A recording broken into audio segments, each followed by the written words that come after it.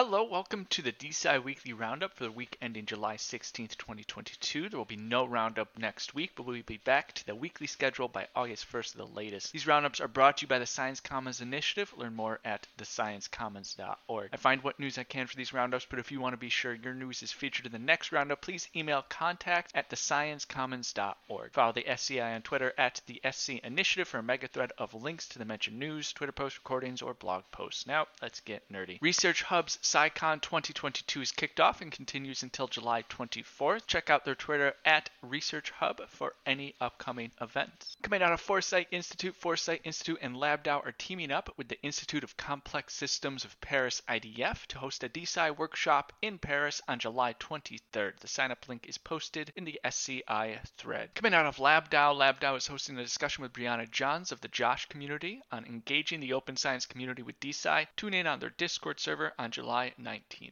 Coming out of DSci World hosted the first NFT Spotlight AMA with DNAverse. Coming out of DSci Collective hosted a Twitter Spaces titled Models and Mechanisms Enabling DSci with a special thanks to Joycelyn Pearl, Dr. Joss Berry, Eric Van Winkle, Daki, Cyber Hang, Sandra, Alfred J. Brown, Khalid Sakur, Jeffrey Cowrie, and Oliver Nash. Coming out of BioDAO has prepared a draft deck outlining the BioDAO strategy.